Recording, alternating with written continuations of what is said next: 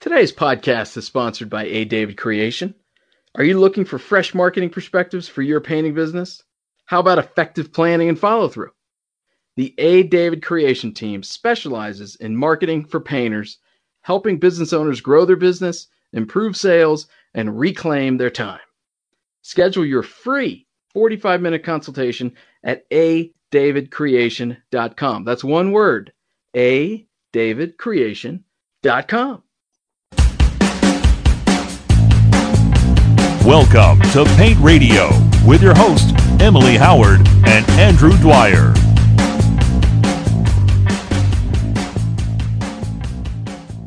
Yeah, it is the APC podcast on Paint Radio, where we only play the hits. We talk about growth, hiring, culture, marketing. What other hits? The number one hits, Emily, right? That's all we do at Paint Radio. It's true. Stick to the hits. That's why people trust Paint Radio. And we're certainly doing that today, because today we're talking about growth. We're trying to provide some thumbnails. We're trying to talk about maybe not everybody out there, but some basic structures, some basic, meet you where you are. Talk about it. If you're at 500,000 revenue and you want to grow from there, here's what you should be looking at. That's what we're going to try to accomplish today. And of course, Emily and I couldn't do this by ourselves. So we brought on the pro, Linnea Blair, founder of Advisors on Target, friend of APC, TechFest presenter, longtime friend of the industry. Linnea, thank you for being on the podcast. Thank you, Andrew and Emily. I'm really glad to be here. I always like talking with you two, and looking forward to our discussion today.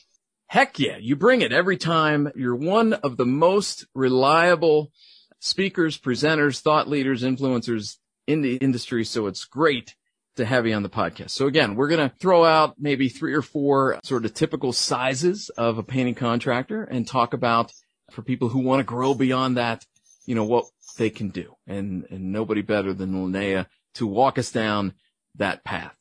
So let's start. We'll go smallest to largest. So let's start with contractors right around the 250,000 annual revenue. So I guess we'll talk about what are sort of the hallmarks of that. What does that business kind of look like? Probably. And again, we're not trying to draw an exact picture of you. It's a caricature, but we're doing our best, people. Cut us some slack. So Linnea, the typical contractor who's sitting around 250,000 annual revenue. What does that business look like as far as employees, type of work done? Paint us a picture. Thanks, Andrew. I think for most people that are in that size range, the owner is still probably painting, still in the bucket, and doing maybe quite a bit of the painting. They may have 1 or 2 other painters that are working with them that they've hired on, maybe somebody that they went into business with, that's a friend of theirs that they hired, or they've acquired a painter or 2 by word of mouth or something like that. But they have maybe a couple of guys working for them. And they are doing everything at this point. They're doing all the selling. They're probably doing some of the painting. They're supervising the jobs. They're doing the bookkeeping. They're pretty much doing everything. And that gets to be pretty tiring when you're doing all of that, wearing all of those hats. So most people, I think, that are in that space are looking to get out of it. And some of the things that we'll be talking today are some of the things that you can put in place to give you that leg up to the next level. Something that I want to set up here at the beginning is financials, right? For anybody that's growing to any level, wherever you are on this journey, what is your advice as far as investing back into your company? You don't get to the revenue number that you want to be at and then make the investment, right? You make the investment kind of first and with a plan of how that investment is going to bring in more revenue. Am I right? Yes. And it is difficult at first because a lot of times people start their business just kind of by the seat of their pants and they just kind of jump out there and do it. But somewhere into it, they realize, wow, I do need to start planning some more to make sure that I can keep doing this and that I have the reserves. One of my rules of thumb for people, and sometimes it's a little bit pie in the sky for people to do, but it's something for them to be thinking of at any level. And that is that you should be looking to have about 3 months of fixed expenses in reserves, or at least the ability to get that money if you need to via a line of credit or something like that. So it's a good idea to have the reserve so you aren't always working to just meet the next payroll. Mm-hmm. And sometimes that's hard to do at the very beginning, but that's something to be shooting for. And I think if people know that they should be shooting for that early on, the better. All right. So I think that's a fantastic benchmark. And at this, drilling down to at this $250,000 revenue mark, thinking about growing to the $500,000 revenue mark, what kind of margin should you be looking at? Because revenue is obviously meaningless if you don't have any profit. We said 3 months of cash reserves, but should you be making 30% gross profit, 50%? What should your margins look like on each job? I've done a lot of benchmarking of painters over the years, and what I've found is people that I've worked with is the average gross profit margin nationwide is around 45%, which is certainly acceptable.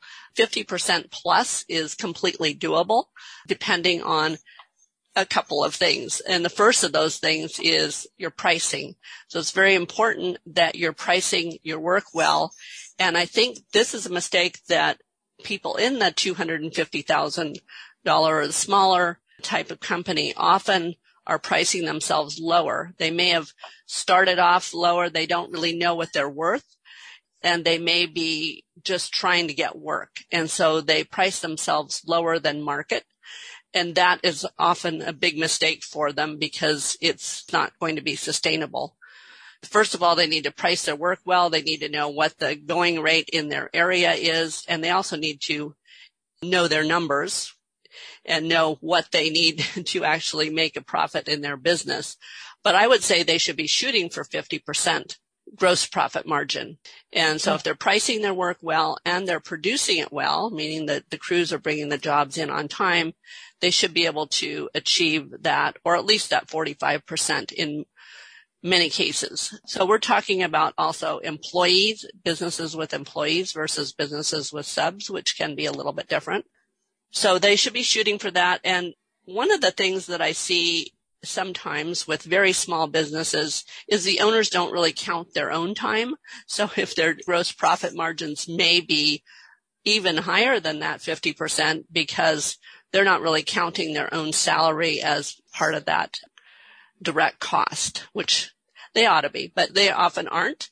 And so they may have actually a very high gross profit and also a very high net profit because they have very few overhead expenses, and most of the money in that case is going to the owner for compensation. And they need a lot of that to go to them for compensation, but they also need to be thinking, as we talked about, to start saving that nest egg for their next step. So I heard one thing in there that I think is important too, right? You should be paying yourself at this point. You should be paying yourself a salary. You should be accounting for that in your job costs. Yes. Okay. Yes. Even assigning yourself, say, $30 an hour towards the job. So whatever you put in, count it at that. And it's important, I think, also to, as a small business owner, to make sure that you do have a plan to pay yourself and not give yourself what's left over, but plan for a weekly or every 2 weeks actual paycheck and form your company so that you are putting yourself on the payroll. Okay, that's great. And I will, just as a side note to anyone who's listening to this, if you're thinking you're not hitting these targets, or maybe, your gross profit is maybe under 45% and you're not counting the cost of yourself on those job sites and you're thinking, gosh, I really need to raise my rates. If you go to paintmag.com and click on Paint Radio, we have a number of sales podcasts there, and we've actually been covering strategies to raise your rates quite a bit the last couple of months. So there's 2 or 3 podcasts there that just talk about how you can raise your rates without your closing ratio going down too much that are super, super helpful. But I'm curious, going from this, we kind of set this bracket up as someone who has, you've got a couple of people probably working on the job site with you. You probably don't have anybody in the office. Am I right? Most often not. But this is a good time to start thinking about that. Okay. So that's what I was curious about is that what area of your business, if you're jumping from the 250,000 to 500,000, what is the next area of your business that you are going to be working to develop? Well, I think it really is the office, and bringing someone in to start to help you with the bookkeeping is very important, to handle various office tasks and answering the phone, talking to clients, interfacing with the crew people on various things. It's a really important position to have because it's that first step in getting more infrastructure into your business and handling some of the things that you can't handle. So over all the ranges that we're going to be talking about today, it's always moving yourself out of something that you've been having to do all of and delegate it to someone else so that you can grow. And so we're talking about somebody in the office. I mean, would you say it's pretty much up to the owner, like what the next piece is that they're going to hand off? Like maybe they don't like marketing, maybe they don't like sales, maybe they don't like scheduling, or is there something specific that they need to be focused on handing off at this stage? I think it's very important to start handing off some of the basic administrative tasks and a certain amount of the bookkeeping, because that's a very time-consuming thing, and it's something that a lot of owners aren't great at. Some are. I've worked with people who've gotten almost up to $1 million doing their own bookkeeping because they're very efficient at it themselves. Mm-hmm. But that's not the case for most people. And to be able to have someone that's helping you get those invoices out, to get the money to the bank, to return the phone calls, to set up the booking your estimating appointments, to answer customer questions so that there's not this list of 25 phone calls you have to answer at the end of the day after you're leaving your job site. So to me, that's a big one that everybody's going to need at some point in time, and it's really the logical, for most people, next step as far as an overhead person that's not a painter. You mentioned some of the things that you might want to hire, things that you don't like doing as much or that you're not great at, like marketing, like sales maybe, or like managing jobs. And as we get to the next hires, I think that's really important to really analyze your strengths, what you're good at, and what you like to do, and what you can do to make the business go the most, and then hire the other things out. Well, and so we talk a lot about planning, planning for your growth, having this growth be intentional. And that requires getting a lot of systems down on paper, determining how it is that you do things, how you can train someone, set them up for success in their new job. Is there anything around technology? We've been talking a lot about technology as well. Are there specific pieces of technology that you should be thinking about putting in place at this stage? Yes. And I think in the early stages of your business, number one, you should always be starting with QuickBooks as soon as you can. That's a really important piece of software to be working with, because you want to have that financial information gathered together in one place, and so you can invoice people properly. You can see where you are as far as profit and loss and everything. It's very important.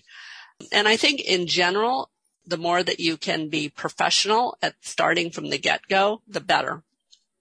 One of the things I mean by that is even at the earlier stages of your company, having a payroll system, and that's a piece of technology in a way, as well as an outsourced company, to get a payroll system to make sure that everybody is being paid through a payroll system, and that you have that payroll tax reporting handled by this payroll company so that you don't have to worry about that.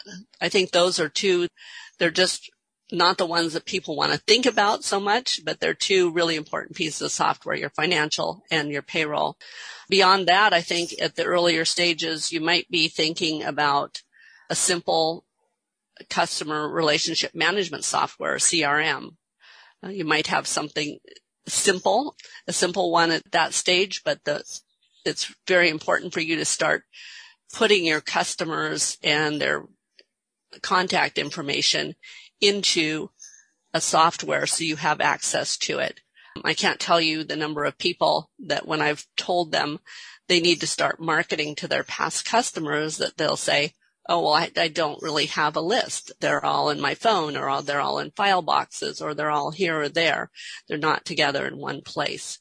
So I think at least a simple CRM is very important also, so that you can start communicating with these people, not just individually, but as a group when you're starting to get ready to market to them.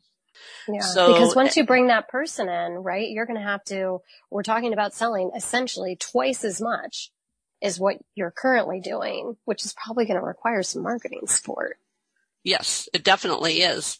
And one of the first places you want to be able to start with is marketing to your past customers and not just relying on the fact that they're going to call you back. And you're going to have to get out there and do additional marketing. And once you have people in your funnel, you want a way to contact them.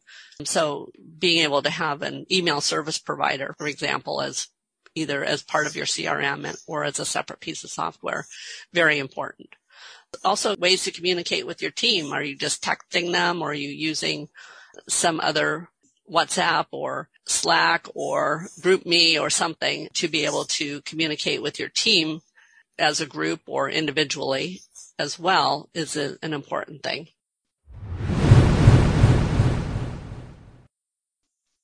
Estimate Rocket is proud to sponsor this APC podcast.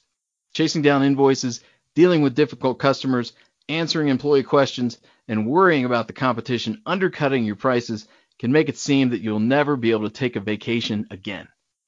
When you implement Estimate Rocket, everyone in your business can be on the same page. Jobs run more smoothly, costs are controlled, and every job is more profitable, no matter whether you're in the office or on the beach.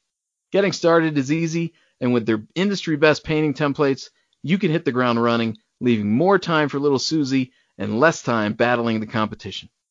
Even better, Estimate Rocket offers a 30-day risk-free trial, so there's nothing to lose except all that stress. Visit estimaterocket.com today to find out how to spend less time dealing with the hassle and more time doing what you love. estimaterocket.com.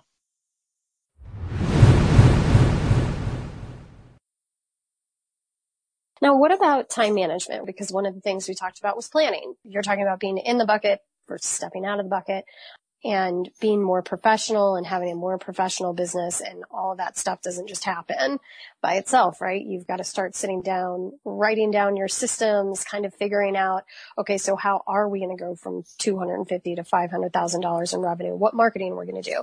How are we going to keep up on the estimating side of things? How many crew members are we going to need to be able to fulfill the work that we're selling? So how, as you're making this kind of transition, what should your time management look like? How much time should you be spending planning for this growth versus out on the job site? Well, I think at a minimum for a company at that size, you definitely want to spend some time at the beginning of the week and the end of the week in solitary planning to plan a variety of things, what we're going to be doing this next week, because the more that you can plan and not be driven by emergencies and emergency phone calls and things like that, the better you're going to be able to order your day, and then you're going to have more time to work on some of these other things. So I think weekly, beginning of the week, end of the week, pre-planning, and at the end of the week, planning for the next week is definitely very important. I also like people to do a monthly, quarterly, and annual planning at any size. So at the beginning of the year, if you're sitting down at the end of the past year, evaluating what you've done, where you want to be, and what that's going to take for you to get there. And then you have kind of a map of where you want to go over the next year and next quarter. It helps you to plan your months better to have that. So if you know that you're going to need to hire 1 or 2 more people in the spring, then you know that's your game plan and you need to spend time on that task of hiring. For example, if you need to bring more leads in the door, you need to spend time on a quarterly basis setting up your marketing plan for the next quarter. What are we going to do? And then breaking out that time on the weekly basis to execute those things. And I think one of the most important things that any business person can do, regardless of what stage they are in the business, is to do time blocking and figure out what are my times that I can do these different tasks. So if my planning is going to be an hour here and an hour there, making sure those are on your calendar, and those are times that you hold in very high regard and you protect them from other things. I think one of the mistakes I've seen people make at many levels, but certainly at the smaller level, is if they have a potential estimate, they'll just go out on it whenever, versus having times that are set up, like these are my estimating days, or these are my estimating times of the week. Mrs. Customer, I can meet with you on Tuesday or Thursday or Saturday morning. Which would you prefer? Versus giving them this wide open space and spend your day running around. So I think it's for especially a person who's running so many aspects of the business to have their days blocked out. This is the time of day I do job site visits. This is the time of day I do estimates. This is the time of day I do planning. For people who are unfamiliar with you, Linnea, I think it's clear now why you've been such a trusted source for business coaching in the painting industry. You really explain things in a very clear and concise way that's easy to act on. So if listeners aren't clear yet on what we're doing here, again, we're trying to lay out 4 different sizes of company and how you can grow beyond that. We just did 250,000 level. We're going to hit 500. We're going to hit 1 million. And then we're going to talk about the people who are at 1.5 to 2 and they want to grow beyond that. It reminds me, I play a lot of tennis, and in tennis, you have to self-classify, identify yourself as a 3-0 or a 3-5 or a 4-0 player. And each of those classifications is defined that, whatever, you've got very reliable shots from all over the court. Your volley is reliable. You have one weapon, that type of thing. And so people use those parameters to try to classify themselves. And of course, a lot of people struggle to honestly classify yourself. So before we dive into the 500 level, are there any aspects, it's pretty clear what your revenue is, but when it comes to painting contractors sort of judging their strength or weakness at certain aspects of the business, are there any aspects of the business that people are particularly, I don't want to say bad at, but not as good as they could be as far as assessing their own strength, whether that is to what extent the business truly does revolve around them, or their ability to delegate, their ability to communicate well, their ability to handle technology. Is there an area of business, Linnea, that you have found that contractors have a hard time being an accurate judge of themselves? Wow, that's a really interesting question. I think most people, not just contractors, often have difficulty being an accurate judge of themselves. And so it's good to have other people you can bounce things off of, I think. And whether it's a friend or a mentor or a coach or another contractor, it's always good to talk to other people and see how you're coming across and see what you might be missing. I don't know if that answers it well, but it does. So I was looking for an easy answer because that's me. I'm lazy.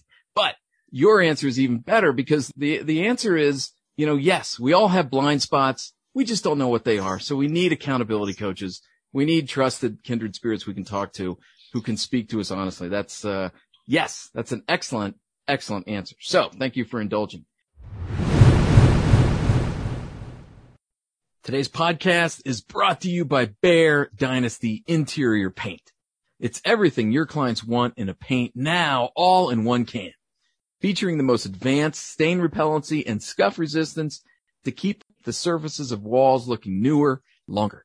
It has fast-drying technology and early block resistance, all with one coat hide guaranteed in over 1,000 colors. It's their most durable, most stain repellent, most scuff resistant one coat hide paint ever, exclusively available at the Home Depot. So why choose Behr Dynasty? Its advanced stain repellency blocks existing stains from showing through and minimizes penetration of new stains. Its scuff and mar resistance protects the painted surface from changes in appearance due to scuff, mar, and burnishing, making it ideal for high traffic areas.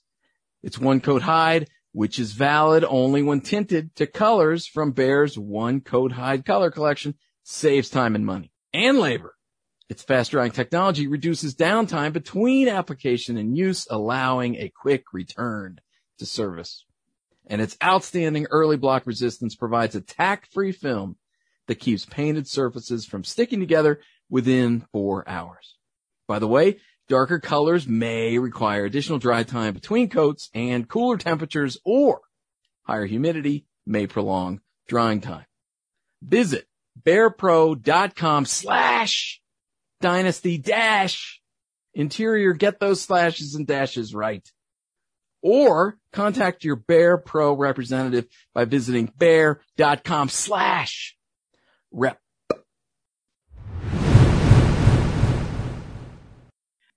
Let's move on for the contractors who are sitting at the 500,000 annual revenue level. They want to get bigger. They want to grow.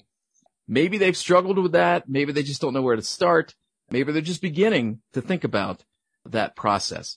So just like with 250, let's start by drawing a thumbnail for us, Linnea, of what maybe a typical 500,000 contracting company looks like as far as their margins, their staff, the financials, that type of thing. Well, I think a lot of businesses or contractors that are in the 500,000 level probably have, I would say, 5 to 6 employees at this point. Depending on the business and what the owner's shooting for. If they're shooting for growth, it's a different thing than if they're in the 500,000 level and that's where they're comfortable, which is perfectly fine for people that kind of want to stay in that level. Sure. But there are people that sometimes want to move out of that but get a little bit stuck. And because there's some different steps that they need to take. So let's assume, I guess, for the sake of our discussion, that they're at 500,000 and they want to move out of that and to grow.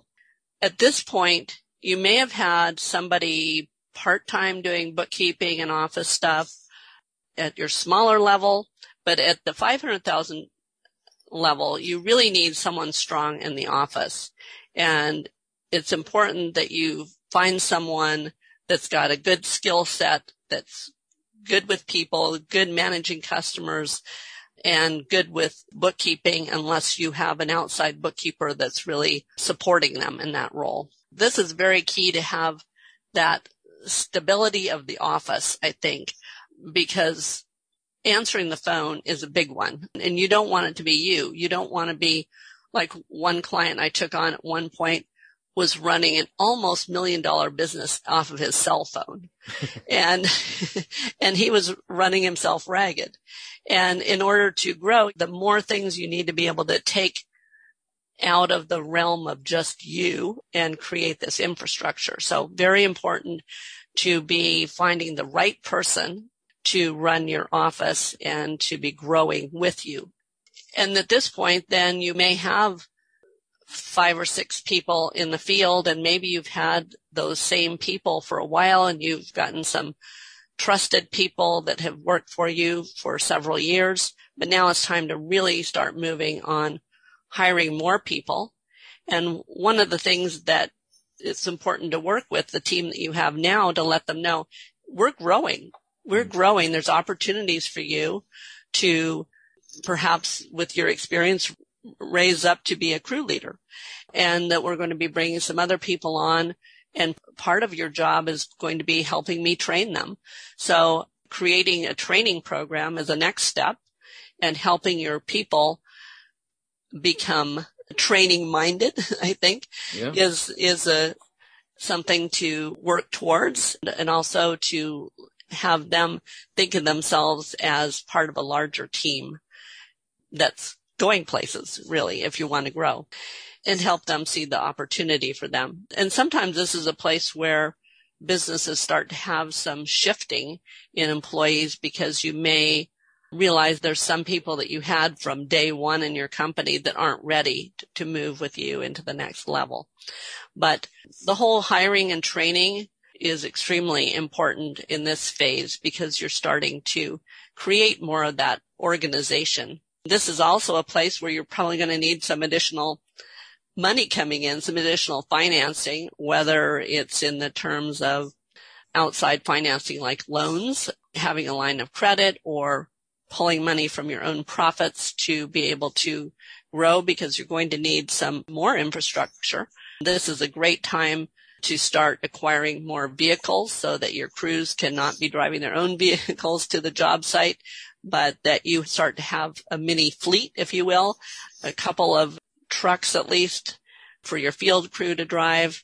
So that creates other things that you need to have like equipment and insurance. And so you start to have a little bit more of that. You become more of a business than maybe the person at the 250 level. I love how you talk about sharing your vision, communicating with your employees, saying, look, this is where we are, but this is my vision for where we're going. And this is where I envision you growing into the future. And I need you to, let's align our visions and let's see this as an opportunity. And you're right. Some will embrace that and some will not. And you have to be able to accept that for what it is. Maybe he'll grow with me and maybe he won't. What about trying to quantify this a bit, which I know this is all very fuzzy. We're not trying to over specify here, but from a financial standpoint, whether it's margins or you talked a bit about growing your access to capital, are there any other financial targets that bear mentioning when you're at the 500,000 and you're trying to build that structure, that groundwork to allow yourself to grow toward $1 million? I would definitely, if you're having a good year, look to getting a relationship with a banker and working to get a good line of credit, because that's always something important for you to be able to fall back on. Hopefully you're not living on it maxed out, but you have that available to you as you're trying to make some of these growth changes. And you're going to need to acquire some debt, and the best debt that you can have at this level is to have collateral debt where you're using financing to purchase vehicles or equipment and not just using credit cards to kind of run the business. This is a place where I think some businesses can start to get into trouble financially if they're living too much off the wrong kind of credit.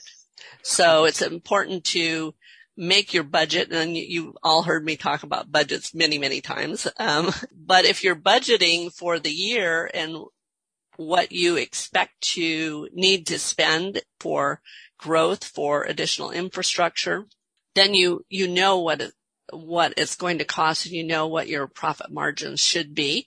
This is another good time for you to evaluate what your pricing is. And it's also with the training, looking at your job profitability, trying to make sure that that you have the best gross profit that you can have, so that more of that money is dropping down to the bottom line. And maybe in some of these years, maybe you take a little bit less as the owner. We never want to short the owner. I always like the owners to achieve their goals for their own compensation. But there's some years when you look at some of these profits should be set aside for future growth so that I can invest in these different things that I'm going to need to invest in. And putting things on your budget can really help you to see, is this going to work or is it not going to work? Or is this the year that I can afford to get an office or a shop, or do I need to put that off to next year? Nice. And then to round out discussion of the people who are at the 500,000 annual revenue, as far as technology and also what the owner's schedule looks like, the time management, let's talk about that. Any ideas on technology that these contractors should be prepared to acquire and use? And then also, what should the owner's schedule start to look like? Okay. So as far as technology, I think at this point you might see people investing, if they haven't already, in something like estimating software.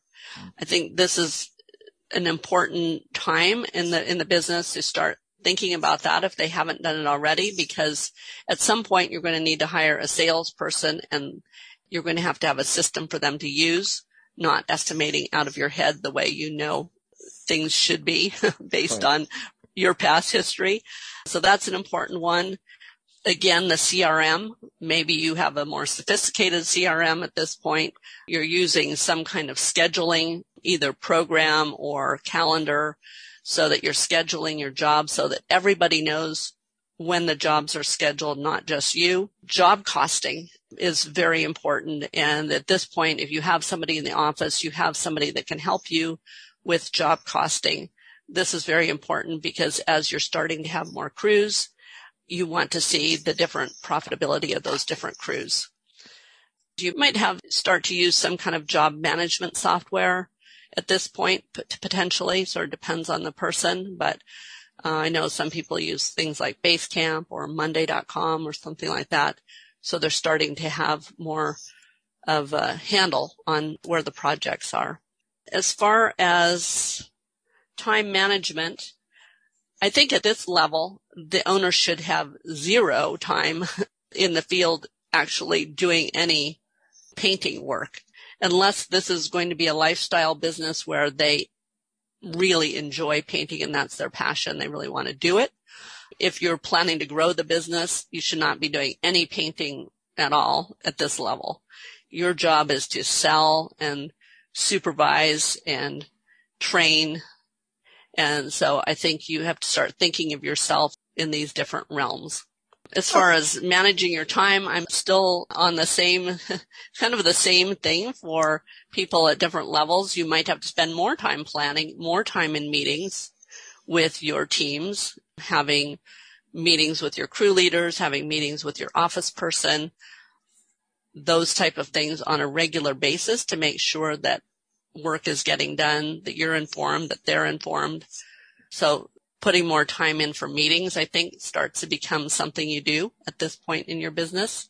But again, calendaring, time blocking, so that you have different times of the day or the week for these different hats that you're wearing. That is incredible information. Like there's so much specific stuff in here that I think contractors are really going to be able to use. But cruising along, because I know we've still got a couple brackets to get through, we'll shift gears a little bit and start talking about how some of these basic principles change as you get larger. So you've successfully gone from 500,000. You've hit the coveted $1 million revenue mark, which is a big one. Give us an idea of now what your staff and what your structure looks like at $1 million of revenue. Okay. So you probably have 10 plus full-time equivalent painters in the field. You should have that office manager we talked about. And this is a time that we really see owners needing to think about hiring either a production manager or a salesperson. And I think this is where you look at yourself, what you're good at, what you like to do, and which of those tasks that you would more rather not be doing so much of, and start to look for that person to do one of those two. So definitely you're going to need somebody in one of those two roles at the $1 million mark. And as you're thinking further ahead, both of those roles are going to need to get filled at some point in time. But for the first one, I would definitely look at your own skill set and what you would most like to hire out. I also recommend that you look at your team and that you be looking at your team all along the way and seeing which of these people on my team can I start moving in a direction of leadership? Does anybody have that qualification? Because I think the most successful transitions I've seen in some of these areas are very often when you bring somebody from your field team into the production manager role or into the sales role. You have so much flexibility with that because it's somebody that knows your company, knows your culture, and knows how you do things. And if they have the aptitude, that's a great way to segue into that next place. So that's one thing. Overall, the financials, the gross profit margin, I think we should always be shooting for that 50% mark if possible. And so I think that should be a constant, really. And then because your top line number is bigger, then there's more to flow down past that. So you're looking to other things that you're investing in at that level to continue to grow. And at this point, you really should be, if you haven't already, be thinking about an office or shop to house your organization, because now your organization is growing. You're not working out of your house necessarily. You have your salesperson or your production manager and your office person that all need to have desks in the office, and creating that place that everybody can call home to work from. And your fleet is going to be growing at this point, so that is a change. I would be shooting for what I've talked about in the past of a net operating profit before owner's compensation. So before your own compensation is put in there, that net operating profit would be 20 to 25%. Because generally at this level, that's going to be enough to pay you a good amount, have money to invest in infrastructure upgrades and retained profit, as well as, additional distributions that you might want to take for yourself personally. Okay. And this is before owner's compensation, correct? Is that the only Right. thing that's not included in this number? Right. Okay. So, and generally in $1 million business, it's going to translate to, let's say if the owner's taking 150,000 in W-2 salary, that's probably going to translate to about 15% maybe in net operating profit after owner's compensation. But most owners, I would say the majority of companies I work with are S corporations. And so they take part of their compensation in W-2 salary and then additional compensation in distributions. Really quick, just as a little side note, anybody who's in this space, because now we're starting to talk about obviously more complex financials, right? It's not just gross and net. We're talking about distributions, that kind of thing. Any thoughts or ideas on places where people can learn a little bit more about financials at this stage? I think it's often good for people to take courses in learning more about financials. I think that's a good place to start. I actually do know many business owners who have a degree in finance before they even start their business, which helps. Yeah. But without tooting my own horn, I guess you'd say, I do offer webinars and training on this subject to help people get more conversant with their financials. So I guess they can watch out for things like that. And that's great, because it is like just understanding how you should be running things now and how you can plan for things to change. And financials isn't always an easy topic. And for those people who don't have financial degrees, I think courses are a fantastic idea. So we've kind of talked about, who you're hiring next, getting a gut check on whether or not that's going to be a salesperson or a production person, depending on your strengths and people in your organization. If you've got somebody that might be really strong at one or the other, where is our technology kind of changing and growing at this stage? And what does our average day/week look like as an owner? Well, assuming that people have implemented some of the technology that I suggested in earlier stages, if anything, they really need to be getting more sophisticated with their CRM, sales tracking. It's very important, especially if you're starting to think about hiring a salesperson, that you have the ability to track their activity and their sales, so you know if they're hitting their goals, what their close ratio is, and even if they're going out on the right amount of estimate appointments to do what they need to be doing. And usually that could be part of your CRM, or it could be a separate piece of software that people might be using, like, let's say, Pipeline or Pipedrive or Salesforce or something like that. But generally, it's often integrated with whatever your CRM is. Am I right that what you're trying to accomplish with this technological jump, I guess I would say, is that you're able to see more in kind of like a dashboard type scenario, because you're not going to be as ingrained in everybody's life? Right. If you're wanting them to grow in their position and you're not going to be with them all day, every day, you need to know what they're doing and what their results are, and they need to have key performance indicators. And I guess other pieces of software that you might think about is if you haven't implemented a project management software, that might be something you do at this point. I see a lot of people getting started with a GPS at this point, because now they basically have a fleet of vehicles, and you want to be tracking what's going on with those vehicles, where people are, what sorts of situations that there might be in, or where they are, if you need to send them to a different place or things like that. So it's another level of oversight in your company.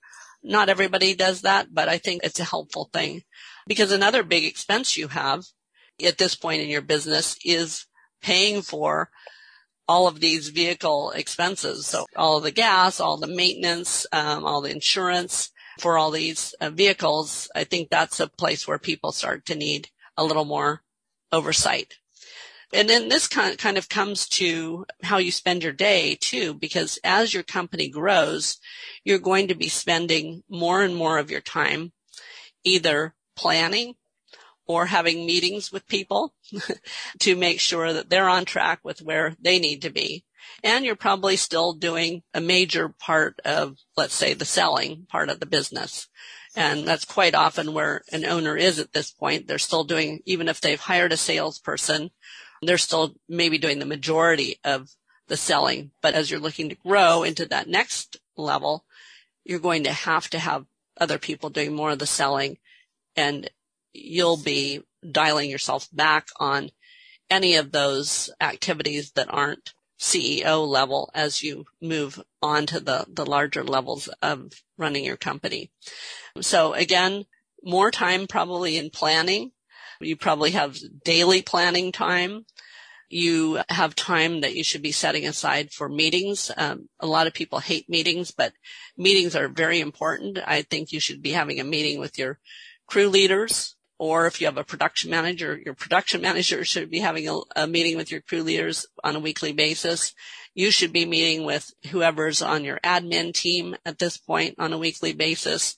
You should be having a sales meeting with your salesperson or persons at this point on a weekly basis. Maybe you have an overall management team meeting once a week. These meetings don't need to be long, but they need to be focused. You need to have an agenda so that you're keeping your finger on the pulse of all these different areas, and that communication is shared between you and all these other people in the company, so that you know what's going on and they know what you're working on, what your initiatives are, and what new things are happening in the company. Look at that. In just a little bit more than 30 minutes, we've already grown to 1.5 million, and we're not even tired. We are killing it. We couldn't have done it without you, Linnea. So, final step, at least for this podcast, let's talk about the companies they've achieved. They're sitting at 1.5 million, maybe 2 million in annual revenue, but they feel like they could do more. They've got more in them. They've got desire. They're ready to do more.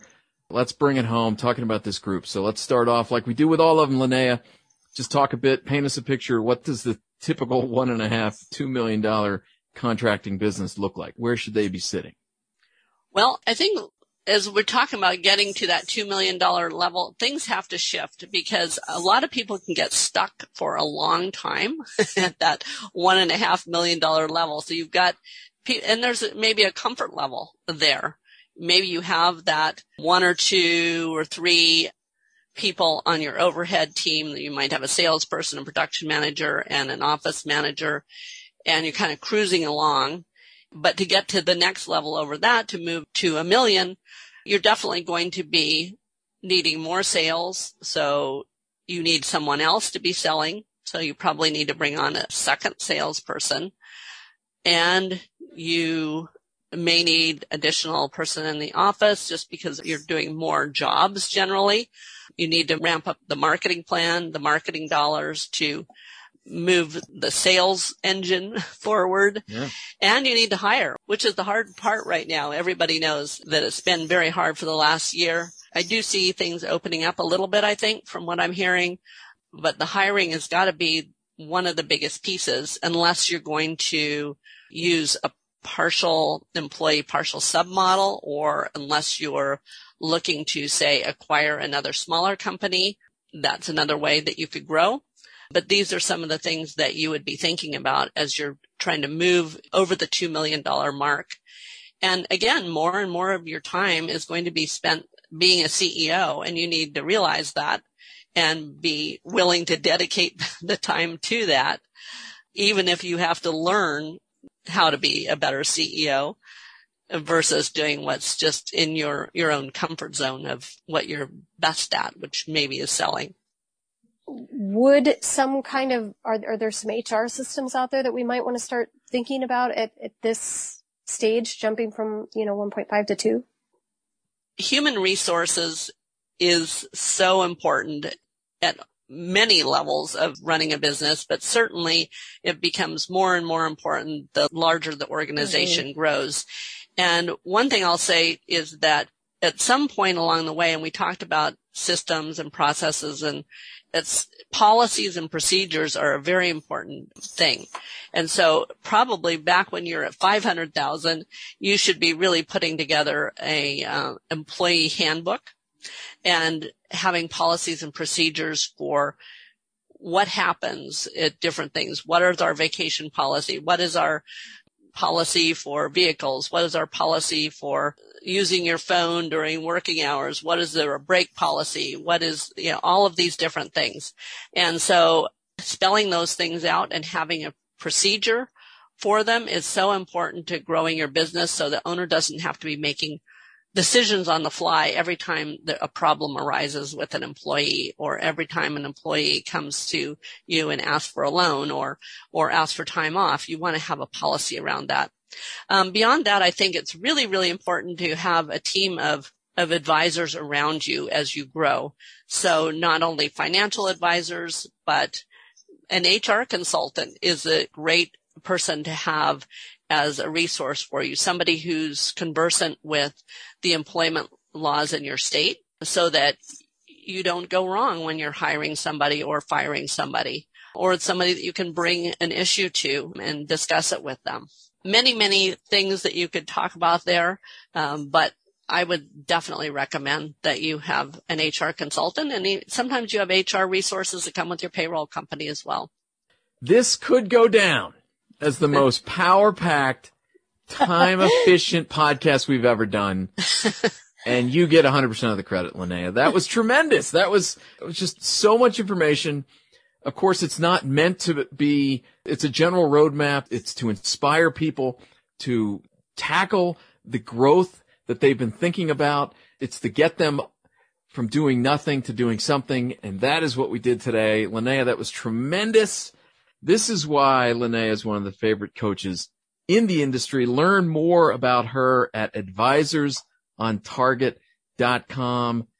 Linnea, tremendous work. And now you've got more coaching to do after this. I tell you, you're like a marathon runner. Feels like it sometimes. Thank you so much for having me on today. I really enjoyed talking with both of you. We loved it. It was awesome. Fabulous stuff. There's a lot of growth potential out there in what you're doing, contractors.